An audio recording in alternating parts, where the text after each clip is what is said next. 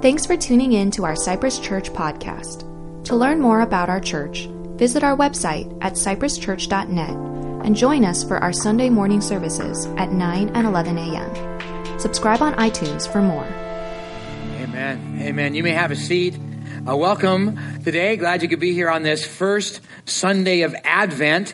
Advent means arrival or coming, and that's what the church has been celebrating throughout the centuries, that we, on these first 4 Sundays before Christmas Day, we celebrate, they're called the Sundays of Advent, celebrating the coming of Jesus, celebrating his arrival into life, because he truly is Emmanuel. He's God with us. And we're excited about that because he can take every situation in Christmas, no matter what it is or how difficult it is, whether we burn the ham or whatever we do, the struggles that we face, he can actually turn every Christmas into the best Christmas ever. And so we can experience joy and hope and peace and love and so much more in him because of who he is. And so we get excited about that celebration. And each Sunday here at Cypress, we're going to be celebrating one aspect of what Jesus brings in this amazing reality of the best Christmas ever. This first one is the element of joy. Now, joy is found all throughout Scripture.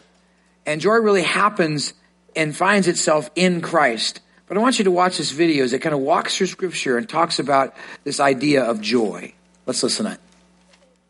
Being in a good mood is really great, and most languages have lots of words to describe the experience, like happy, cheerful, joyful, and so on. The same goes for the languages of the Bible. In ancient biblical Hebrew, there's a variety of words, like simcha, sason, or gil. In the Greek New Testament, there's kara, euphrosune, or agaliasis. Each word has its own unique nuance, but they all basically refer to the feeling of joy and happiness. Now, what makes these biblical joy words interesting is noticing the kinds of things that bring happiness, and also seeing how joy is a key theme that runs through the whole story of the Bible. Let's start with sources of joy. On page 1 of the Bible, God says that this world is very good. And so naturally, people find joy in beautiful and good things of life, like growing flocks or an abundant harvest on the hills. The poet of Psalm 104 says, a good bottle of wine is God's gift to bring joy to people's hearts. People find joy at a wedding or in their children. There's even a Hebrew proverb that compares the joy that perfume brings to your nose with the joy a good friend brings to your heart. However,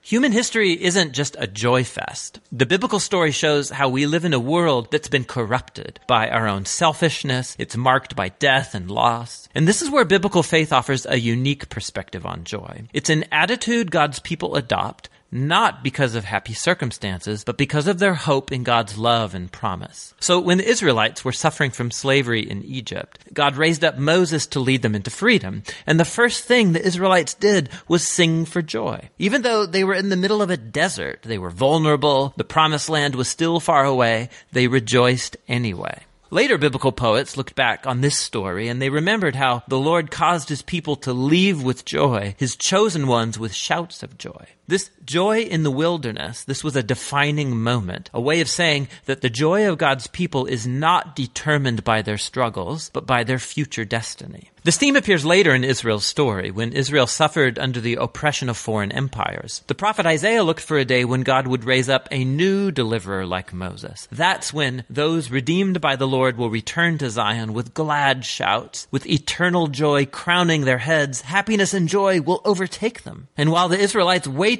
they chose joy to anticipate their future redemption. This is why it's significant that when Jesus of Nazareth was born, it was announced as good news that brings great joy. We're told that Jesus himself rejoiced and gave thanks to God his Father when he began to announce the kingdom of God. He even taught his followers the same joy in the wilderness, saying, when people reject you or persecute you for following me, rejoice, be very glad, because your reward is great in heaven. After his death and resurrection, Jesus commissioned his followers to go out and announce the good news that he was the risen King of the world. And as they did so, the early Christian communities were known for being full of joy, even when they were persecuted. Like when the Apostle Paul was sitting in a dirty Roman prison, he could say that he's chosen joy, even if he gets executed. He called this the joy of faith, or joy in the Lord. He believed it was the gift of God's Spirit, a sign that Jesus' presence is with you, inspiring hope in the midst of hardship. And when you believe that Jesus' love has overcome death itself, joy becomes reasonable in the darkest of circumstances. Now, this doesn't mean that you ignore or suppress your sorrow. That's not healthy or necessary. Paul often expressed his grief about missing loved ones or losing friends or his own freedom. He called it being full of sorrow and yet rejoicing. As he acknowledged his pain, he also made a choice to trust Jesus, that his loss wouldn't be the final word. This is very different from the trite advice to turn that frown upside down. Christian joy is a profound decision of faith and hope in the power of Jesus' own life and love. And that's what biblical joy is all about. Amen. What a good video. I love the Bible Project. Well, good morning, Cypress Church and guests. My name is John White. I'm the pastor of student ministries, and we just want to welcome you to our first Advent Sunday. Today we're beginning a season of waiting and anticipation. We're going to have 4 weeks of waiting to celebrate the birth of Jesus. 4 weeks of hope mixed with anticipation. 4 weeks where we can prepare ourselves and get ready. And this is really what Advent is all about. It's about listening to all that God promises us and waiting for those promises to be revealed and realized in our own lives. And so over the next 4 Sundays, we're going to have a different family help all of us listen to God's promises in Scripture this Advent as we prepare our hearts for the best Christmas ever. So with that, this morning, would you join me in welcoming up the Strother family? They're going to help us this morning.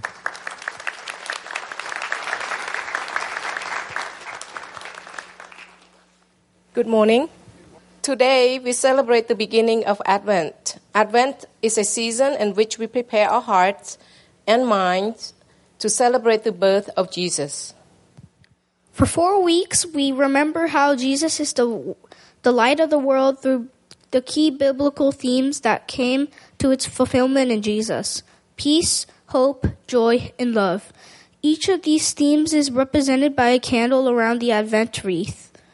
The 4 candles also symbolize God's people waiting for 400 years from the last prophecies about Christ's coming to his actual birth. Today we are going to light the candle of joy and then read a scripture from Luke 2 verse 8 through 12. And there were shepherds living out in the fields nearby, keeping watch over their flocks at night. An angel of the Lord appeared to them, and the glory of the Lord shone around them, and they were terrified. But the angel said to them, "Do not be afraid. I bring you good news, and that will cause great joy for all the people. Today, in the town of David, a Savior has been born to you. He is the Messiah, the Lord. This will be a sign to you. You will find a baby wrapped in cloths and lying in a manger." May we find joy in the Savior this Christmas season. Thank you, Strother family. Thank you so much. Well, this is a family service, so here's what I want us to do. Before we stand up to greet the rest of the families in the room, I want you to think about one thing. I'm going to give you 1 minute, okay? I want you to share with the people around you what is the most unexpected thing that's ever happened to you on Christmas. All right? So let's stand up, greet each other, and share what's the most unexpected thing that's happened to you on Christmas. Go.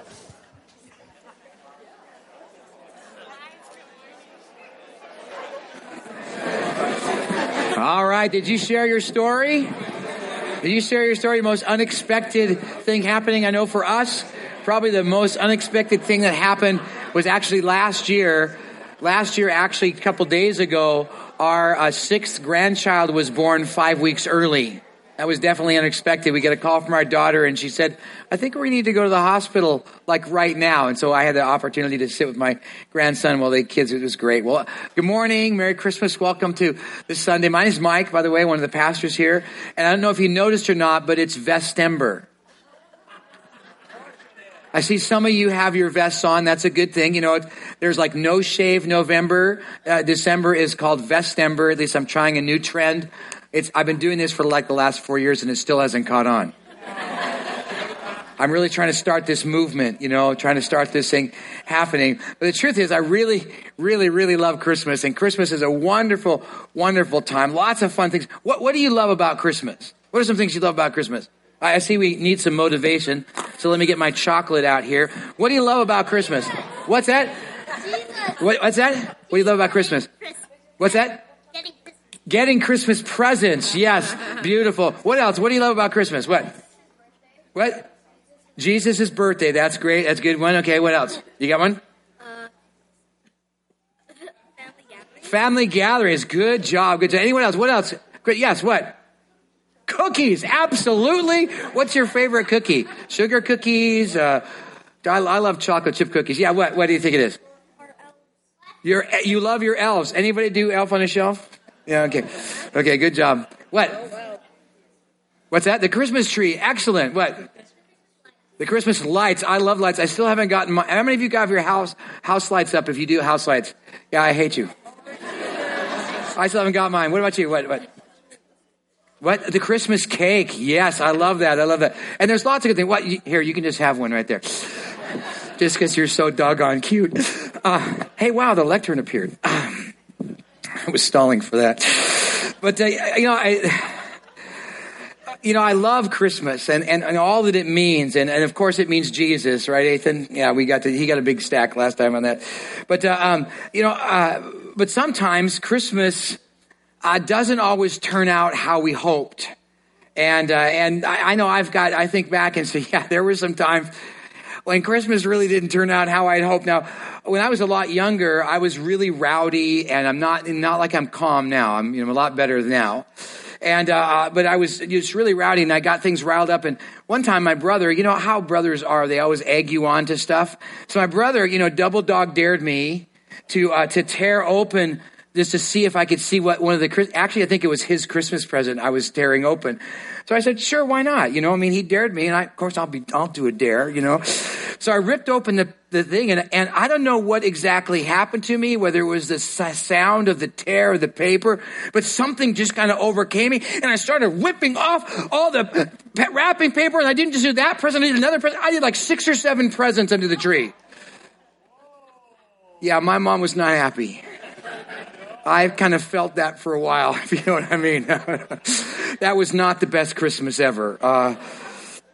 But we've had some amazing times and just some wonderful, wonderful times as Christy and I have, come and married and had kids. And then that time with those kids, it was magical and wonderful. And then grandkids come along, and it's even just adds all to that. And I love giving gifts. I actually love doing the stockings. Those are my favorite thing to do in the world. And so when my grandkids were born, I just said, I'm going to really, I'm going to go large. And so these are the stockings. Each one of our grandkids have one of these things, and we fill it. Or at least I fill it. But it's because my kids go, sure, Dad, knock yourself out. And I said, no problem. I have no problem with that. I mean, there's all kinds of fun stuff, but they can use it like sleeping bags. And now they're that, but it's fun. But Christmas is an amazing time. It's an amazing time for family. It's an amazing time to gather. And the true miracle of Christmas is Jesus, because it's really all about him. He was the first Christmas miracle. God squeezing himself into the tininess of a little baby, and then being born and living life to show us how to live, and then eventually becoming our Savior. But what's interesting is that even from that first Christmas miracle of Christ being born, we want a Christmas miracle. We want that practical Christmas miracle for ourselves. It's like this young couple that I knew a while back. They were struggling financially, and though they paid all of their bills, they just didn't have enough one year for Christmas to buy Christmas presents for their kids. Not really even anything. And they were happy that they trusted God, and they just knew that God had provided them, and that was enough. But I don't know how it happened, but they went out. It was a week before Christmas, and they went out. They got their mail, and in their mail was a white envelope, and inside that envelope was a wad of cash, and it said, "Merry Christmas. Buy your kids some Christmas presents." So they went out and bought some, and for them, that family, bought some wonderful gifts for their kids. And it was not the gifts that made that the best Christmas ever. It was that God had provided in that way. When we hear stories like this, we kind of want our own Christmas miracle. From about Thanksgiving on, maybe even a little before Thanksgiving, we have this anticipation, this expectation that just at the right moment, at Christmas time, all our dreams are going to come true. All our relationships are going to get repaired. All our emotional issues are going to be solved. Whether it's work or school, those issues will somehow work out. What's broken is going to get fixed again. People who are distant will come back. That stress of going out and, and getting that perfect Christmas gift, having that perfect Christmas family photo, organizing that perfect moment for family or friends will just simply all happen at Christmas, that Christmas miracle. And the season will be filled with joy and good times, and those Christmas miracles will happen to us. We have that expectation, whether unknown or known, and yet most of the time we do fall short and actually experience what psychologists have called the Christmas blues, where we post, hashtag best Christmas ever, more as a satirical mocking that Christmas was not the best ever, and we're not feeling joy or hope or peace or love or much of anything at all. Actually, we feel more depressed and alone and disconnected. But the reality of Emmanuel, which we just sang about, is that Jesus has a way to change all of that. For Christmas lets us know that God is with us. And actually, Jesus is called Emmanuel. Matter of fact, you'll see it written two different ways, one with an I, one with the E. They both still mean the same thing, that God with us. The one from an I is translated from the Greek New Testament into English. That's Emmanuel with an I. And the one for E is translated from the Hebrew Old Testament and translated there, and it starts with an E. That's how you know the difference between that little tidbit of information. But they both mean the same thing, God with us. And regardless of the circumstances, it can be the best Christmas ever because God is with us. Jesus is with us. And when the unexpected happens, like it does, when the unexpected happens, God can be with us, and that can make all the difference in the world. Just like the biblical story of Christmas with the shepherds. The unexpected happened with them as angels appeared and the glory of the Lord showed about them, and it was scary. But yet, Jesus made it the best Christmas ever.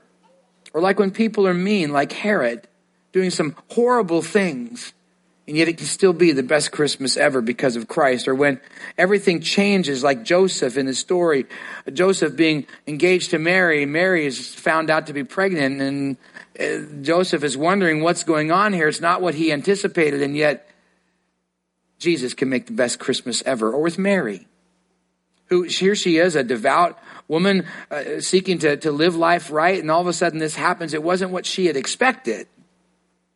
But Jesus made the best Christmas ever because Emmanuel is with us. God is with us.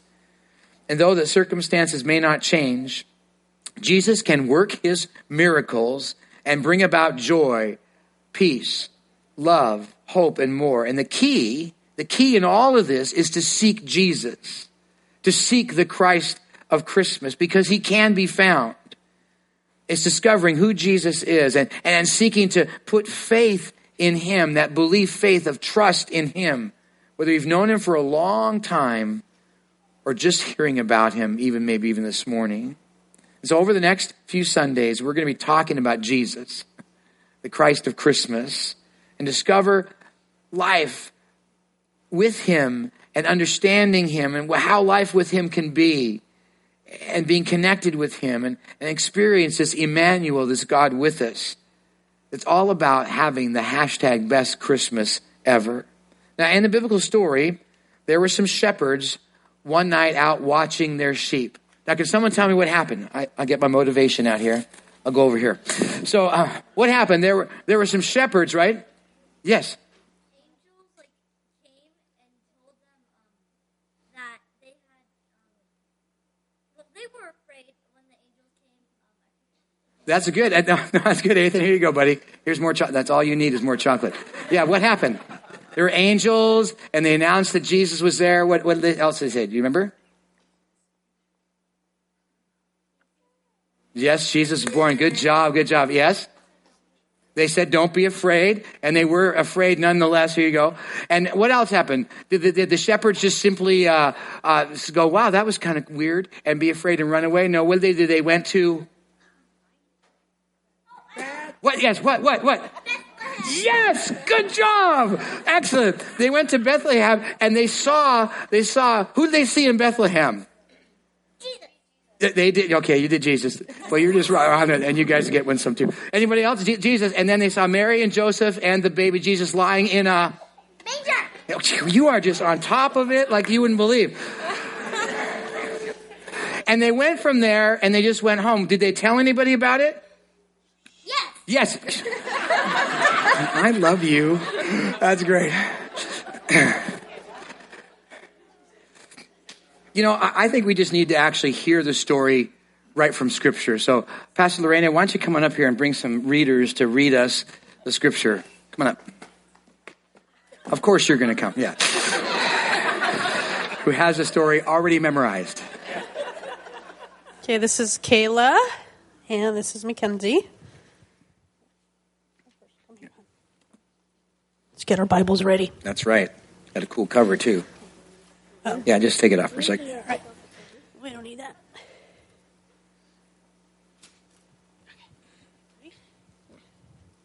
And an angel of the Lord appeared to them, and the glory of the Lord shone around them, and they were filled with great fear. And the angel said to them, "Fear not, for behold, I bring you good news of great joy that will be for all people. For unto you is born this day in the city of David a Savior, who is Christ the Lord. And this baby will be a sign for you. You will find a baby wrapped in swaddling cloths and lying in a manger." And suddenly there was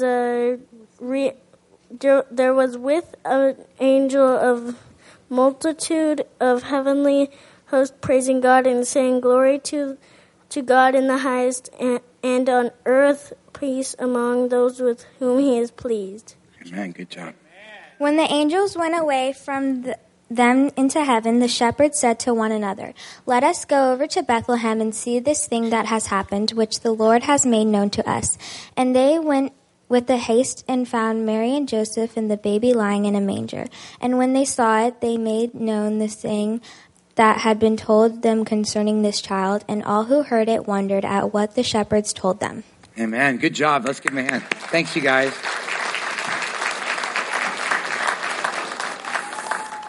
And somewhere along the way, I don't know if it was one of the shepherds, maybe it could have happened, but somewhere along the line, one of the shepherds might have posted online saying, hashtag, "that was unexpected."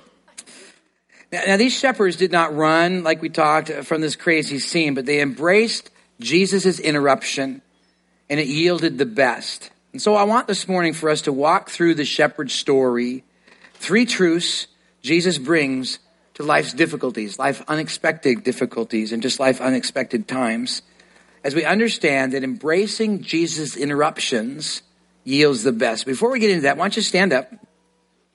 And let's pray and ask God to do some cool things in our life. Father, thank you just for the opportunity to be here together as a family and kids and so forth, and just enjoy this time together. May you teach us something, Lord.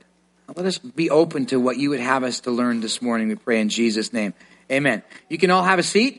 And I encourage you to take out the notes that are in your outline. You've received one of these worship folders. Inside there, there's a card. I really would love for you to fill out that card and give us a prayer request as you're spending this time this morning. But even more than that, bring out your outline page. There's some blanks to fill in. The answers will be up on the screen back here. And I also encourage you, out in the lobby, there's a study guide that you can get a hold of that will help you some of the extra verses that I've been sharing already and we'll share later on as we go through this time. You want to get those and write those down. It'll be a great time. But 3 truths Jesus brings to life's difficulties, life's unexpected difficulties in life. The first truth in facing these unexpected difficulties is in fear, Jesus interrupts with peace. Now, girls just read this wonderful passage in Luke chapter 2, but it explains that there were shepherds out in their fields.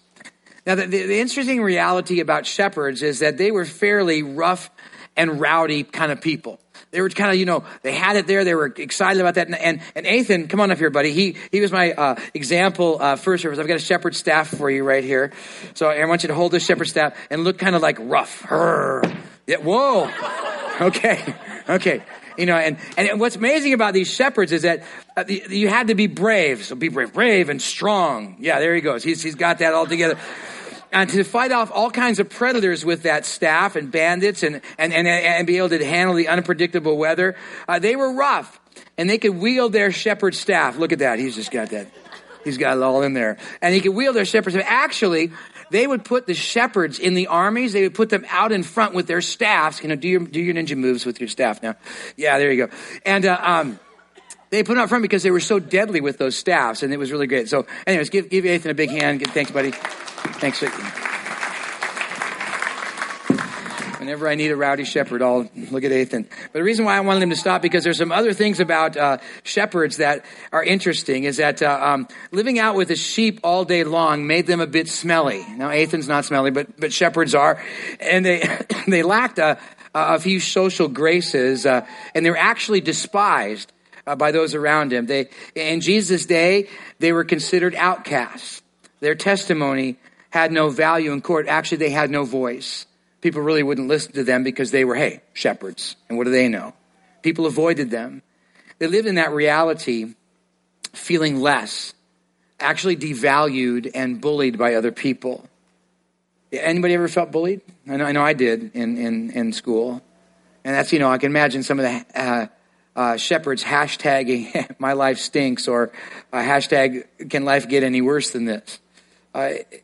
And if anyone authority would have come to them, they would knew it was going to be bad. Now, I lived in a poorer section of town when I was growing up, and if there was ever any authority that came into our area, we knew it had to be bad. If they came into our hood, it meant trouble. And these shepherds felt the same way, that when hear this authority, these angels, these heavenly hosts come to talk to them, to give them some information, they're thinking, oh my gosh, something's going wrong here. But God chose these lowly, humble, a bit awkward people to receive this heavenly visitation. And they were afraid. Their fear was very real. And actually, so are our fears. The fear of being overwhelmed. The fear of being lonely. The fear of pressure. The fear of difficulties. The fear of failing. The fear of family issues. I know for me, growing up, Christmas was not always easy. Not just the package frenzy, but there was all kinds of things that went on at Christmas time in my house. And I actually began to fear Christmas. Christmas was not a happy time when I was growing up. And it's some of you the same way. And fear of bullies, fear of not making it, fear of being hurt. And fear of Christmas not working out as it's planned. Our fear is real, so is theirs. But notice how Jesus interrupts their fear. Luke chapter 2, verses 10 and 11, it says this. But the angel of the Lord said to them, "Fear not. For behold, I bring you good news." That word good news is the word we get gospel, meaning good news.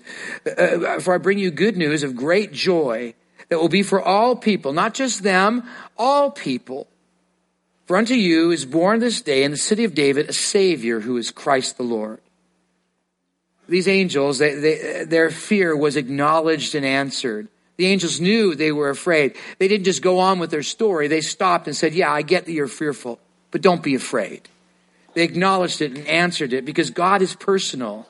He knows every detail of our life. He put us together when that's why I love Psalm 139 so much. It talks about that he knit us together inside of our mom. He knows every detail and feature about us, and he looked at us and said, "Ooh, here's one of my masterpieces." Sometime when you look in the mirror, go, "Ooh, one of God's masterpieces." Instead of going, "Ooh, look at that thing right there. How come my ears are too small? What's the matter with God made you as a masterpiece. And he loves you. He loves every part of you. The thought of you makes him sing in his heart. And he cares about you. He knows what you are thinking. He knows what you're going to say. And he still loves you. He knows about your past. He knows your mistakes. He knows your triumphs and your tragedies. And God knows it all. He even knows the stuff that you shouldn't have done, that you knew you did, and you did it anyways. He knows all of that and still loves you incredibly. And he understands your fears. Realize God has interrupted that fear with the knowledge that you are not invisible. You are known by God. He knows you intimately and cares about you deeply. He knows even what you're afraid of right now. He knows what's going on in your heart. You are seen and known by God. The angels also reassured them of a promise they had known. a promise that was coming. See, these were Jewish shepherds, and they had understand the Old Testament that there was a king that was coming that would bring peace. Isaiah 9:6 says, For unto us a child is born, to us a son is given, and the government shall be upon his shoulders, and his name shall be called Wonderful Counselor, Mighty God, Everlasting Father, Prince of Peace. But that reign of peace and joy can't be experienced because something stands in the way, and that's why Jesus came.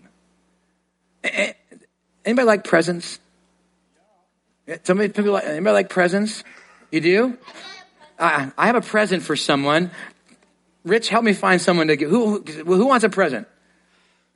Pick somebody. Yeah. Yeah, there's some people over here, Rich. Right there. Yeah, go. Yeah, you. Come on. Yeah. Yes, you. Come on up. Woo, give him a hand. Come on up. Come on up. What's your name?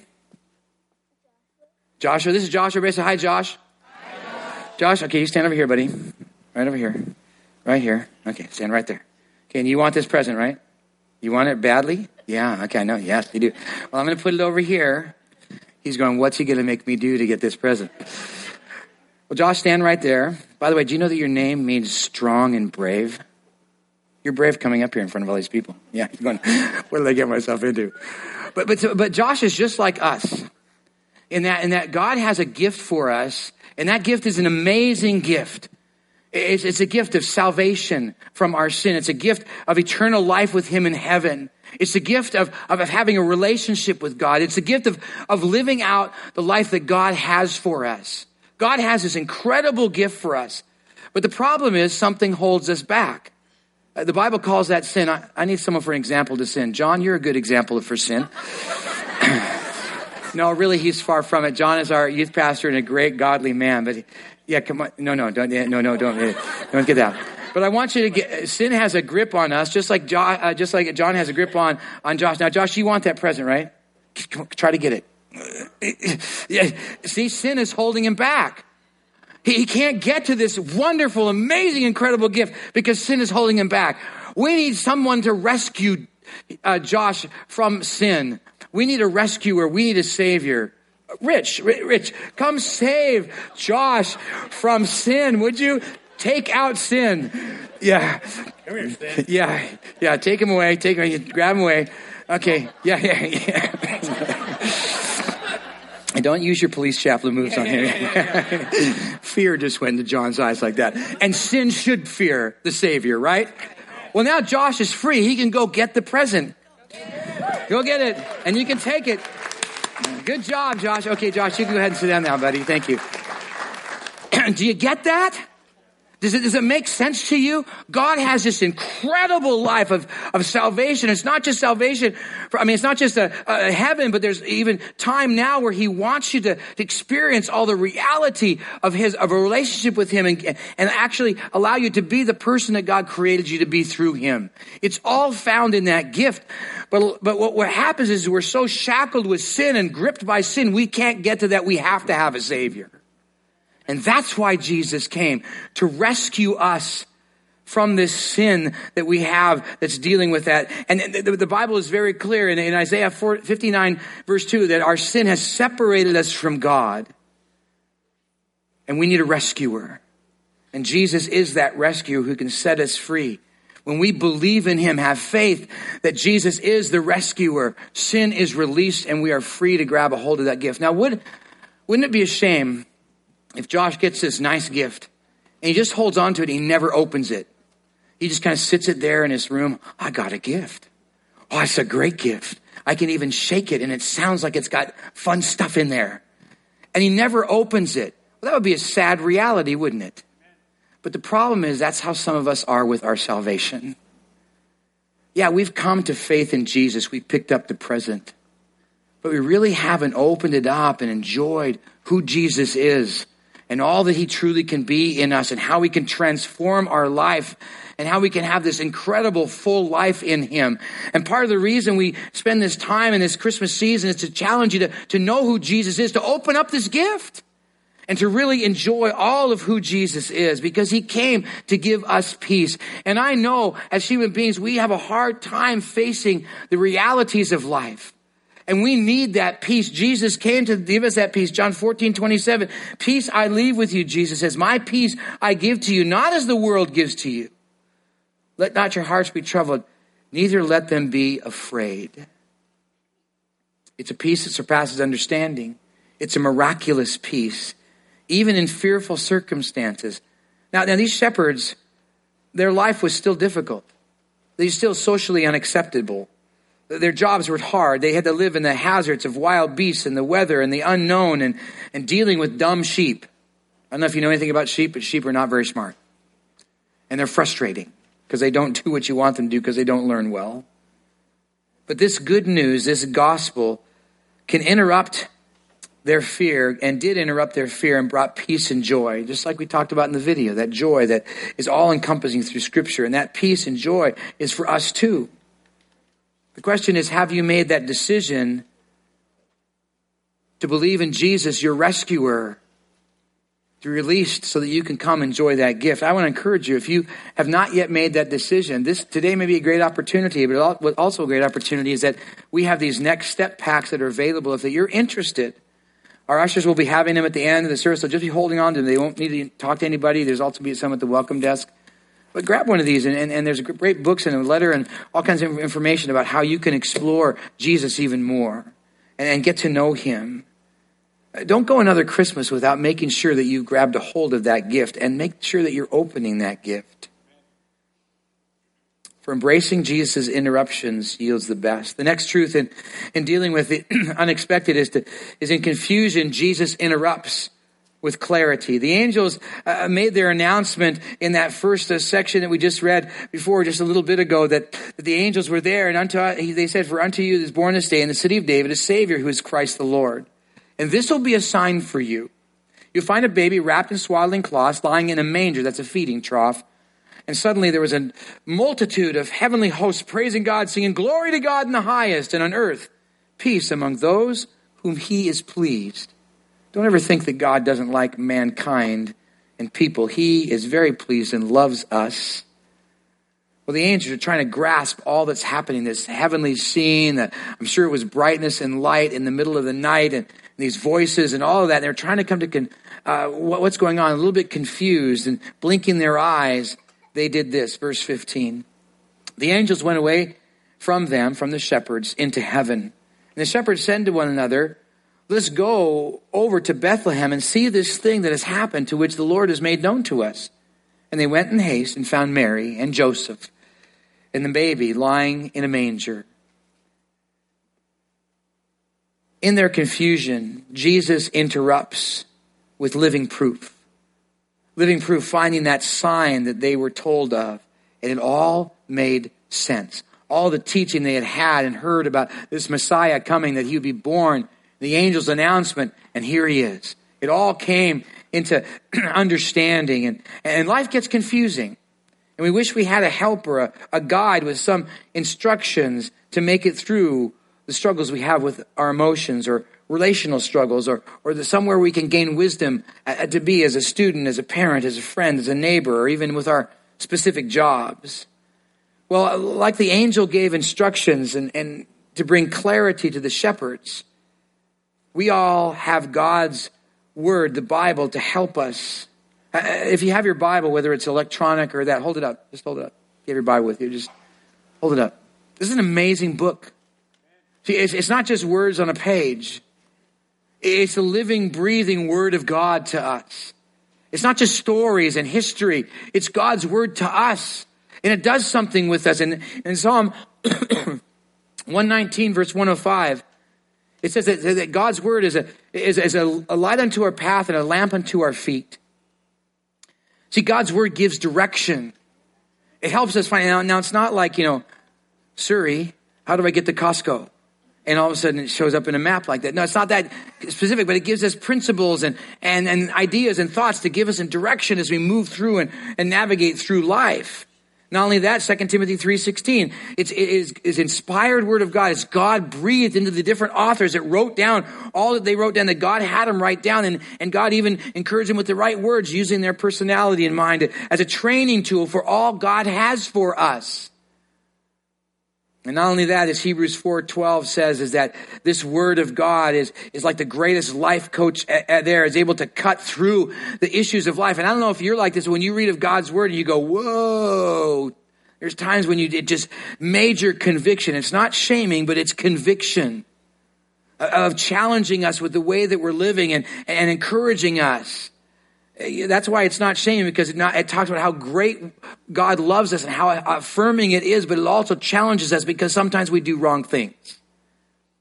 And we ought to feel guilty because because we're not doing the right thing, and God's word helps us and moves us forward.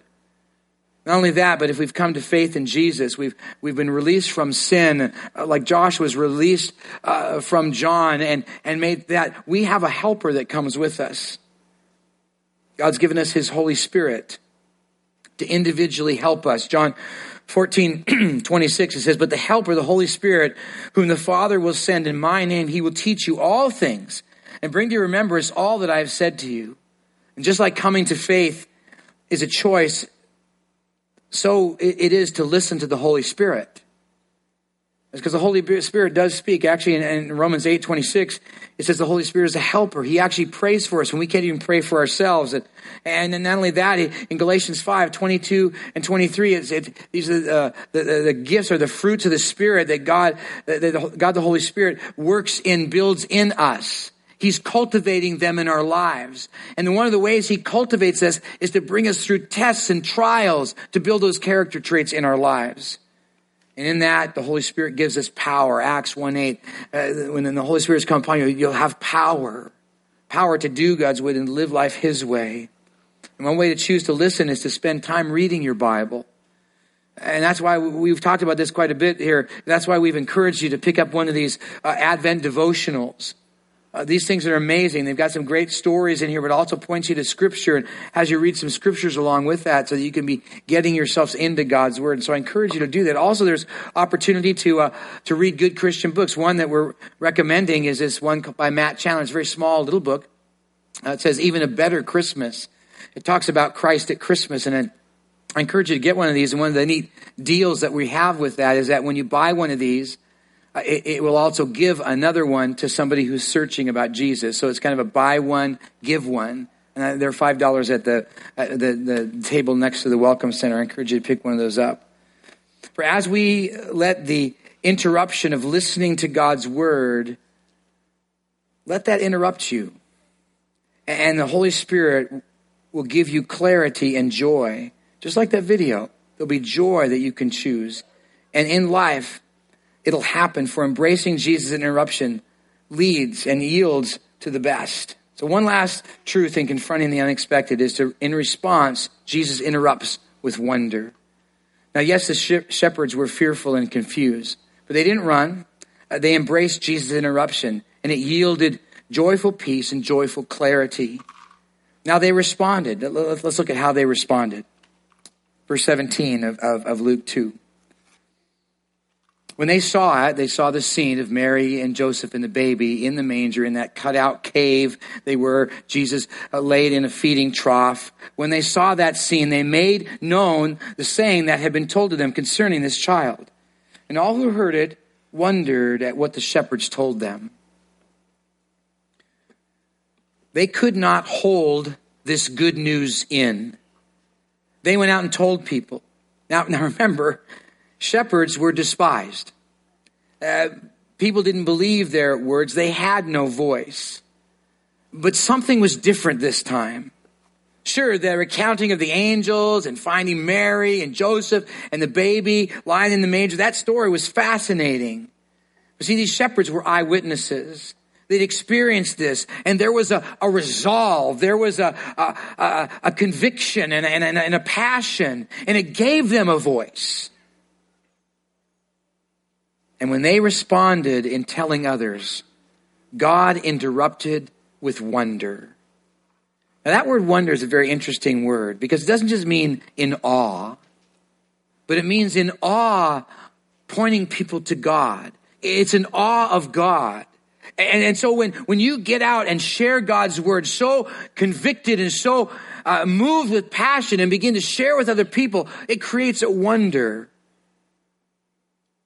and a joy that Emmanuel has come. And so how do we respond to this story of Jesus this Christmas?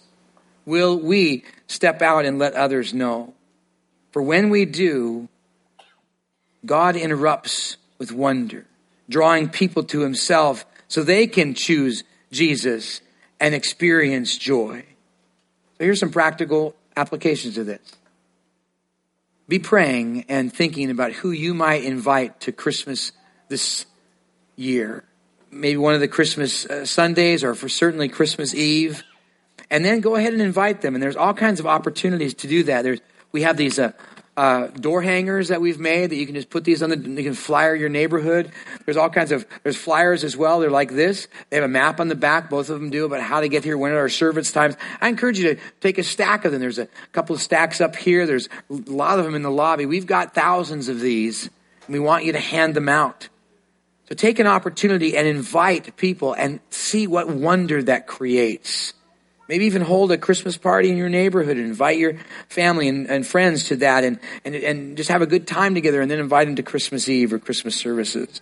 When we respond in reaching out to others, God does something amazing and wonder happens. For embracing Jesus' interruption yields the best. The question is, will you? See, what makes the hashtag best Christmas ever is Jesus. It's always been Jesus.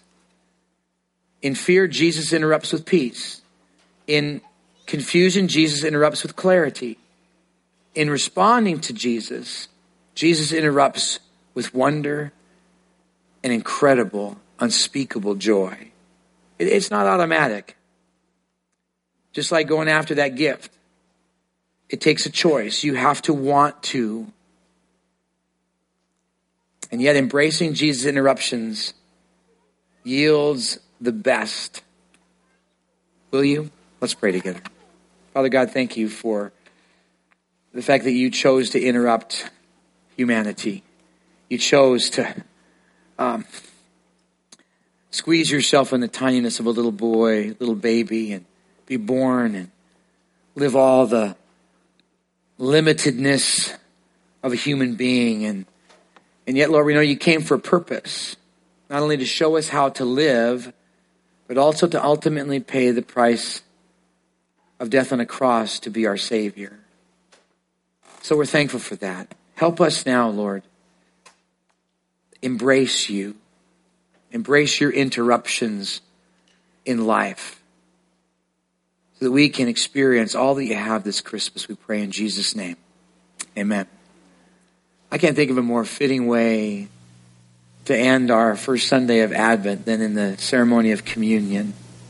Communion has been a ceremony that Jesus started back with his disciples in the upper room to help them understand why he came. He came to be their rescuer, their redeemer. They were gripped with sin, and he came to loosen them from that. And how that happened is when he died on the cross to pay the penalty for our sin. All the sin of the world was heaped on him. He breathed his last and died. But he didn't stay dead. On the third day, he rose from the grave saying, yeah, I was capable of doing that, and your sins are taken care of. I have truly rescued you. And you can count on that and trust in that.